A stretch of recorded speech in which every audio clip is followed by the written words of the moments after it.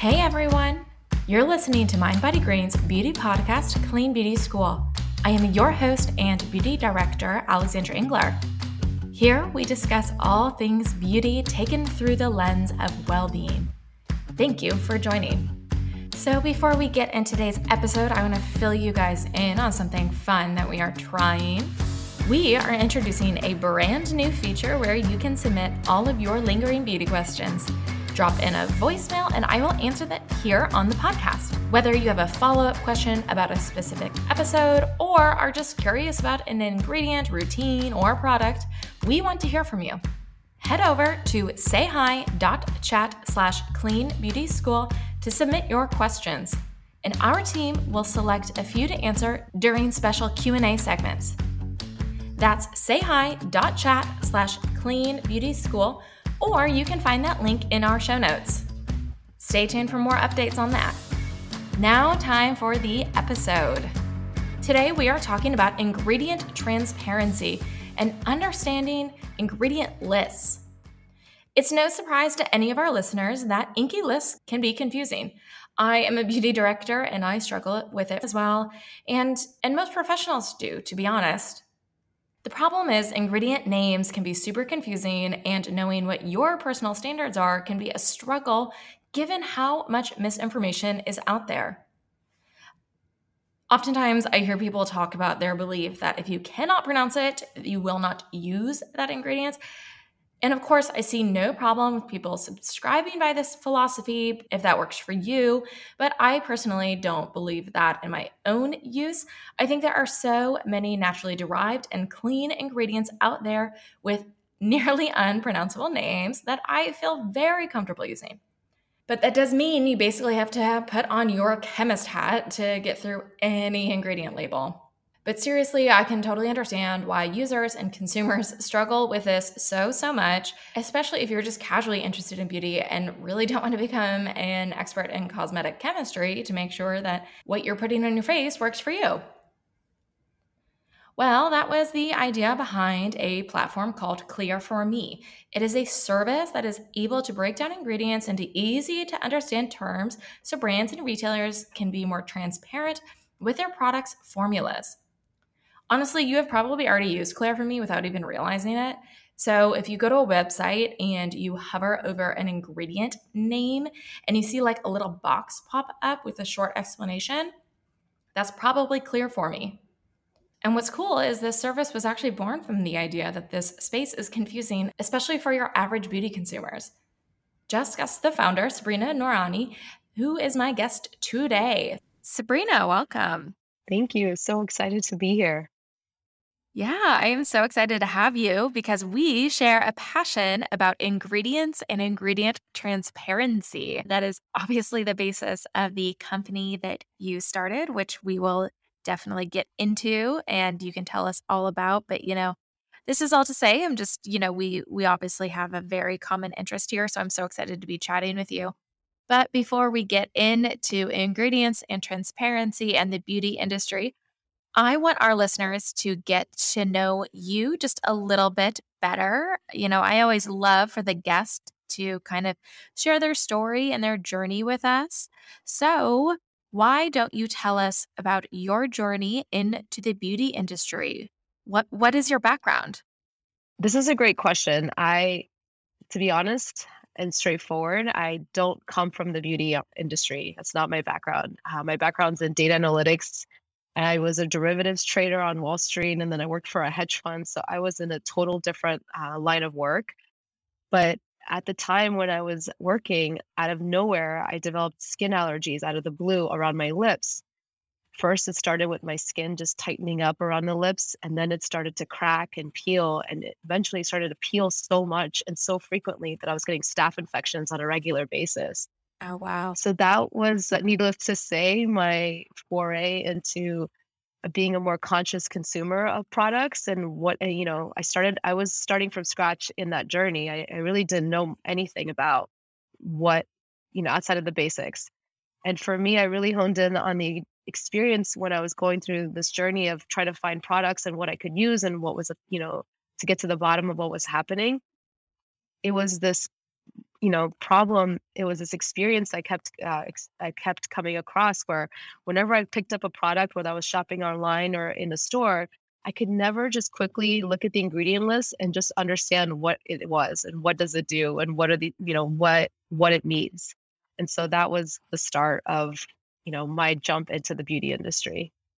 Okay, so you have this very personal connection to why you started your business. I'm just curious about what you learned about the beauty industry when, you started Clear for Me because you obviously had this problem as a consumer and then transitioning into an active participant in the beauty industry, you probably learned so much about almost all like kind of the shady stuff that happens in the beauty industry. What surprised you about that? The biggest surprise to me was the fact that at the core, there's no standard for how ingredients are labeled. So something as simple as vitamin C, which is, a great ingredient, it helps with so many things. There's 35 different synonyms for vitamin C. Something like fragrance has 32 different synonyms, formaldehyde, 12. The list goes on, gluten, 27, right? Even water has over 60 different ways that it could be labeled, and it's water. So the fact that there is no standard for how ingredients are labeled was so surprising to me because how can a consumer, one, find the right products for her, tailored to what she needs, if the information isn't harmonized in a way that she can search by it? And then on the flip side, that means that the recommendations I was getting when I was shopping online or in stores wasn't data driven and to not personalized. I guess I'll stop there. And the fact that the common denominators of products are ingredients, and the fact that that information isn't used in recommendation engines is what was the most surprising to me. Because how can you say something is great for X concern or X need when you're not using the ingredients of the products to be able to make that recommendation? Sure. I know you work a lot with various brands and especially retailers. So I'm curious, what was the response from retailers and brands when you went to them with your idea about creating something that would help educate the consumer? I'm sure that, some brands were probably excited, maybe some brands were skeptical. What was the response there from the beauty industry? The response across the board, whether we talk to a brand that's new and just launching in the indie beauty space, or a really particular a brand that has like a really niche segment that they're targeting with 5 SKUs, or what up to brands that have hundreds and thousands of SKUs and retailers included, they all see that all consumers of all products want more information and they want more education.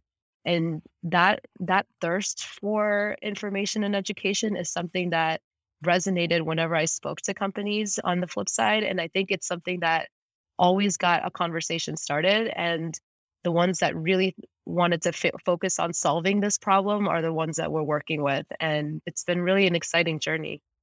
You a little bit talked about this in your own personal story, but just on a broader scale, why do you think beauty transparency and formula transparency is so important? Because that really is the crux of Clear for Me. So like, what's the why behind it? I think the why is personalization. I think the opportunity there is that we're now, as consumers, able to be expressive about the things that matter to us and the things that are really particular for us that we care most about for our skin or our bodies. And before, everyone was boxed into dry skin or oily skin, acne or, anti-aging.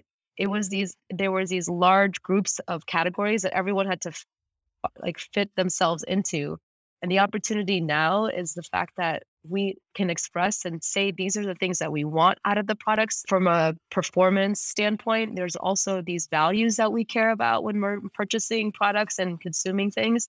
And so the ability to be transparent, not only about formulation, about about key differentiations and where the source of ingredients and the source of, the why behind why products are being formulated is more important than ever, because it's speaking to a consumer base that really cares about this from a 360 perspective, across the board. And so transparency is where, like, is the access to being able to deliver that. Yeah. This is a question that I ask because I'm genuinely just curious because you are somebody who does not come, like you said, he does not come from the beauty background. And I, as somebody who is in the beauty industry, seeing this explosion and interest in product formulations and ingredients it's inspiring to me. And I love seeing it. I love that consumers are so hungry for information, but it's something that has certainly almost surprised, I think, a lot of people in the beauty space who have been in the beauty space for a long time, just because the sheer amount of information that people want is almost, I mean, it's never ending. People are just so hungry for information. And I'm as somebody who is in the business of transparency, why do you think that is? Like, why do you think there is such a growing consumer demand for this? I feel like, a big driver for this thirst for information has definitely been like how technology has become so interwoven in all aspects of our lives that we can easily, see how fast or how many steps we're taking or how fast we run. We can easily start to be able to measure certain things around us that we're doing in our day-to-day lives.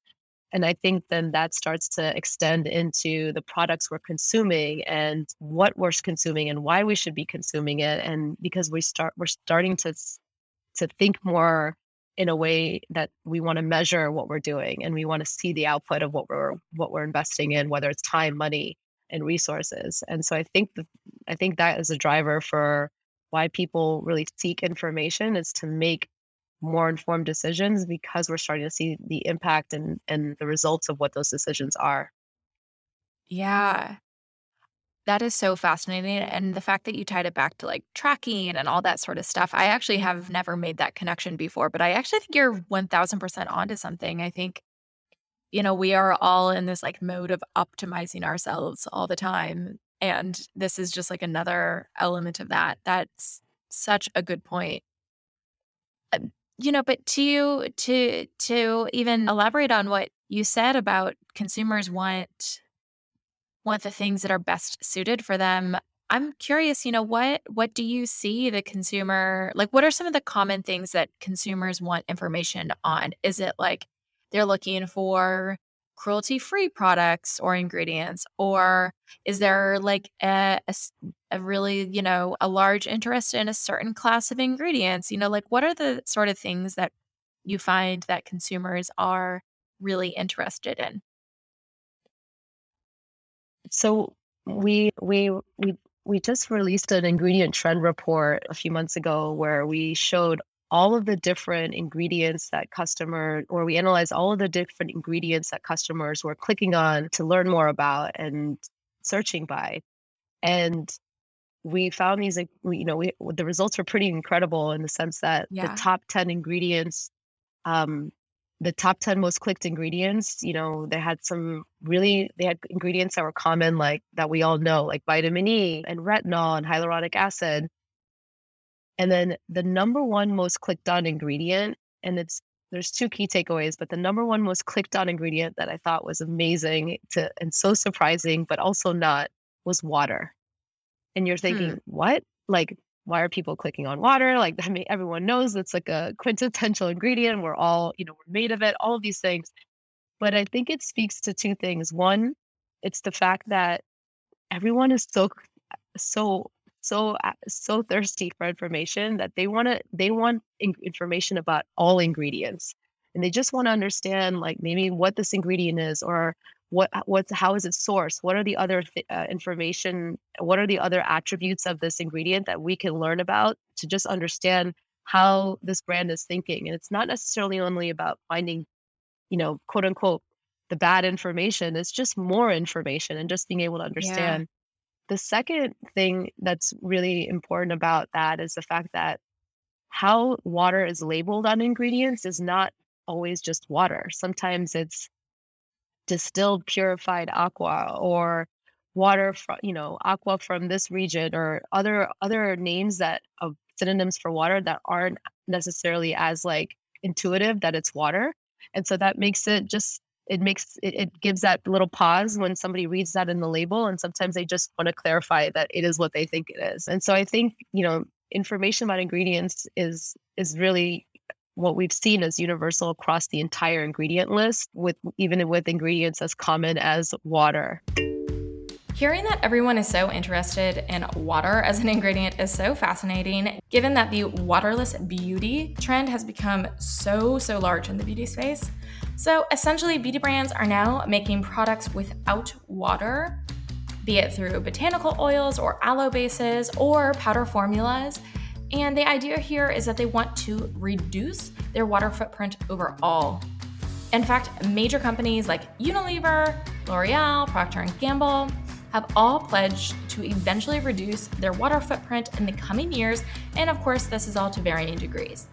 That's not to say it's bad to have water in your formulas or it's bad to use water on your skin. It's often needed. We need water, but it's just sometimes that is the default filler ingredient. So brands are reevaluating the formulas, and if it is not needed or they can use something else, they're opting out of it in general. I linked to some stories about waterless beauty in our show notes if you are more interested in learning more about that sustainable trend. And so I think what we're seeing is the fact that consumers just care about all of the ingredients top to bottom, maybe not at the same same level of importance, but they care about all of it. That's so fascinating. I mean, when you said water, I was like, wow, that's definitely not what I thought it was going to be. Yeah. I mean, another note on that is that 90% of the top clicks that we saw across the board of all in all 2021 is that it didn't even make it in the top 10. So that means there was a larger subset of clicks that were actually out of the most popular ingredients that customers are clicking on, which I think also supports the fact that customers care about, ethyl hexylglycerine down, to the bottom of the inky, just to be able to understand what everything is. So much of, this conversation that we've had so far is about this idea that ingredient lists and ingredients in general can be very confusing. And, obviously your company was born out of the idea that labels are not the easiest to read for the average consumer, and labeling is, there's so many different ways to do it, et cetera, et cetera. Yeah. And I think a lot of brands and, a lot of people in the beauty industry have advocated for more regulation in some ways to help deal with this and, in some ways to make it a little bit easier to read. And, I'm curious, where do you stand on the regulation front? Because, when you think about what the FDA has in terms of regulation on cosmetic ingredients, it's honestly, there's not that many rules that they set out that No, that there a isn't. brand needs to put on their labels. So, are you somebody who believes that there should be more regulation? Are you somebody who says, no, we don't need that. It's really up to the brand. What are your thoughts? So I think when the fact that there hasn't been regulation in more than 60 or 70 years it's pretty mind-boggling given how much the beauty industry has evolved in just the last 5 years, let alone the last 50 years. So I do think that there is room to upgrade the US's regulation standards, no doubt.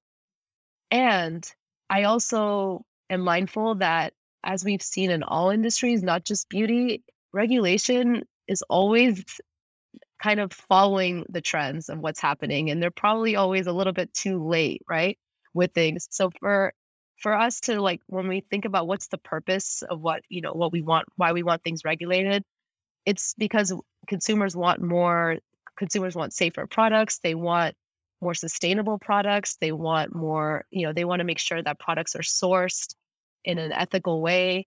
And so I think that what we're seeing with consumers driving driving their consumer purchasing decisions based on those types of inputs, it's changing how retailers like Ulta and Sephora and Target, their strategy of how they are vetting brands and how they are filling their stores with what types of brands because of consumers changing their purchasing habits for it. We saw it happen in the food industry and it's happening in our industry now. So while I do think regulation can definitely benefit, I think, the real power to be able to change the industry is going to be consumer led because our purchasing dollars and our wallets speak the loudest. And that's why we've seen the changes we have seen, on the scale we have, with some of the largest retailers in the space, which I think is obviously, showing what we've seen in other markets. Yeah.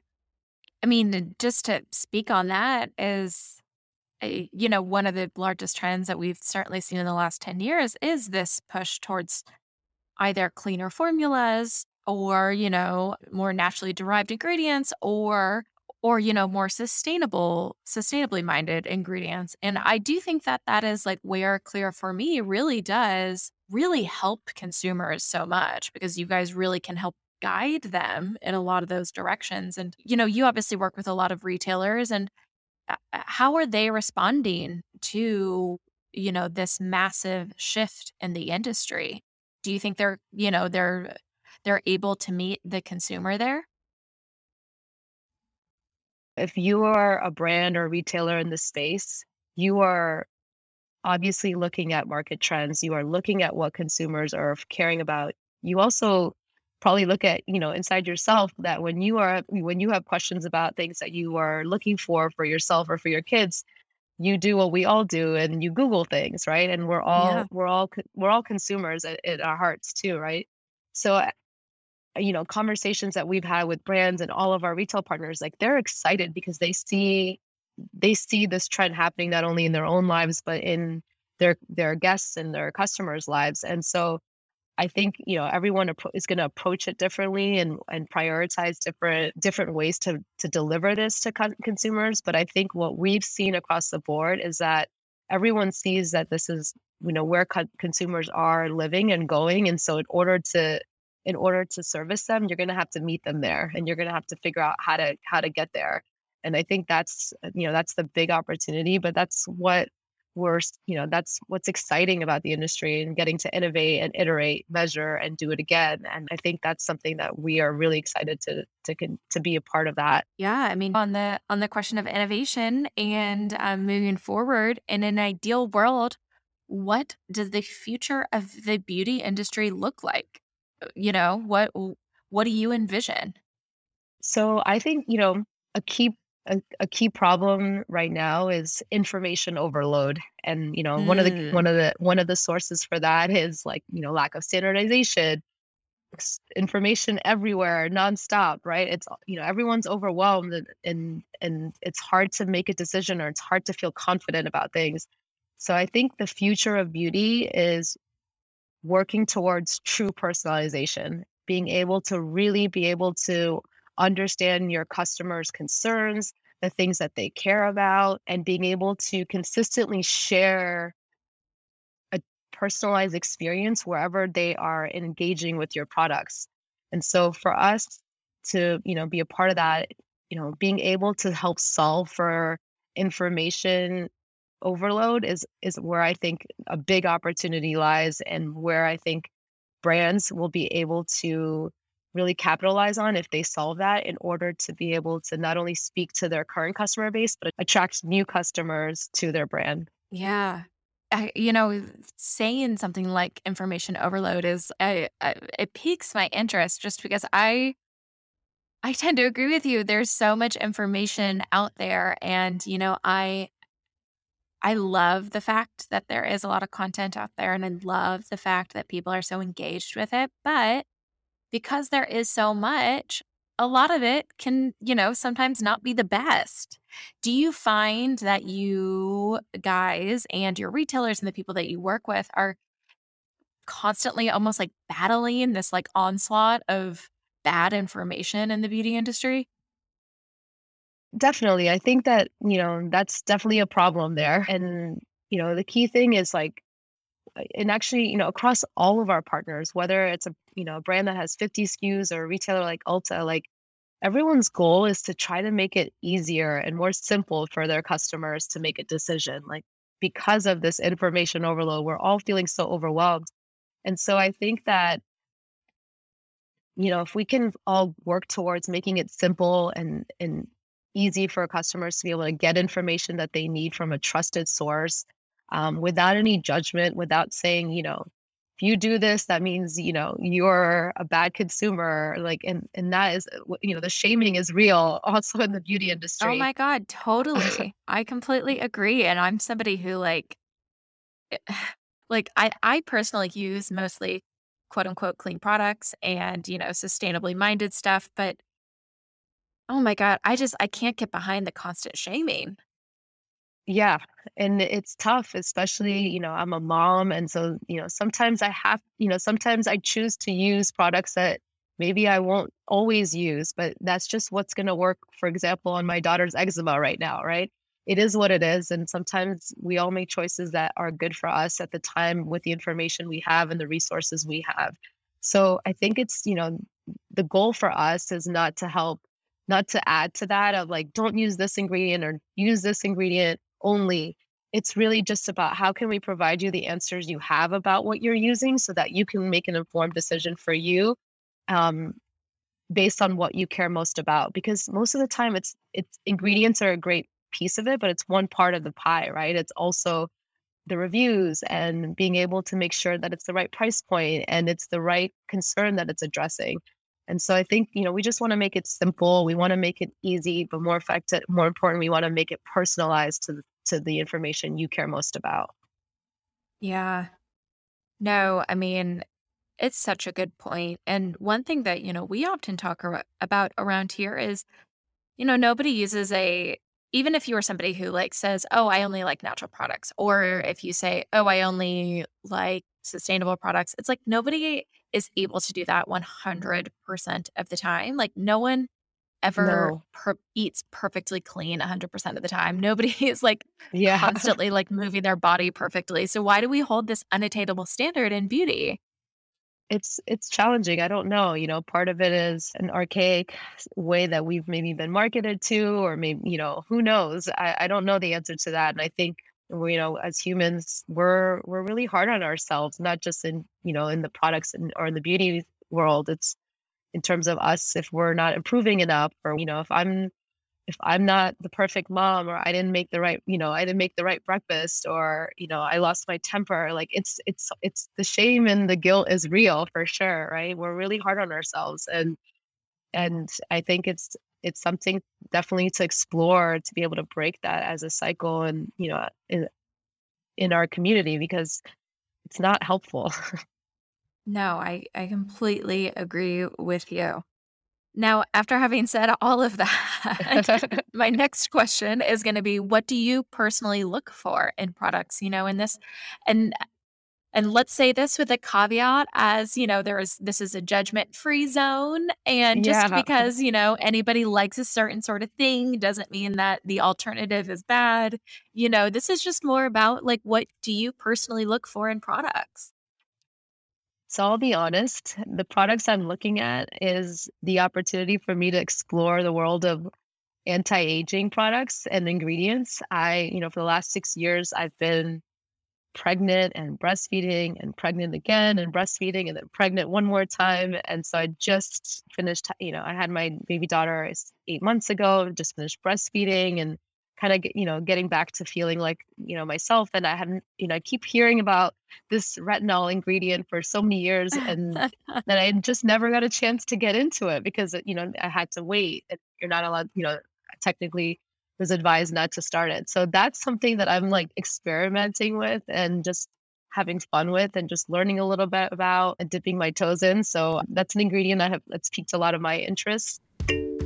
Yes. So most experts will encourage patients to avoid retinol while pregnant and breastfeeding. While most of the research has been done on oral consumption of retinoic acid, out of an abundance of caution, derms tell you to avoid topical use as well. But if you're looking for other healthy aging ingredients while pregnant or breastfeeding, there are so many out there. But chia oil is probably the most famous right now because it has very similar effects to retinol, and it also does not make your skin photosensitive. But you can also look for things like azelaic acid and peptides if you are looking for healthy aging ingredients during this time. And then in light of, in to match that up, it's just as you get older, you just think more about moisturizing. So I'm really obsessed with hyaluronic acid and trying to find the right serums that can help and just make me feel more moisturized and just brighter. So right now, those are the two key things that I'm having fun and playing with. Okay. I love that. I am somebody, who is also deep into her, anti-aging, healthy aging journey and who is very much interested in all those sorts of ingredients. So I am definitely right there with you. And so, it's anti-aging ingredients, they can be tricky to find which ones work best for you. I'm somebody who can't tolerate retinol all the time, but we take it in doses. Yeah, And then we figure it out from there. I So definitely went listen, through that when I tried it and had a few days of peeling, and I was like, "What's going on?" And, that's apparently very normal, so it is very normal. There's definitely that retinol reaction that you have to work your way through. It's not fun in the moment, but it is not. but eventually they do tell you that it will all be worth it. And I I'm somebody who no matter even if I like push through that retinol reaction, I really can only use it a few times a week just because of how sensitive my skin is. And that's okay. Everybody has their own limits and everybody uses their products as best they want to. So Yeah, well, I'm still in the really early stages of it, so I might ping you later for more tips on it. yeah, there's so many retinol tips out there that can make the process easier. One tip actually that I love that I learned from a derm is everyone always tells you to wear retinol right on clean skin, like apply it on freshly cleaned skin.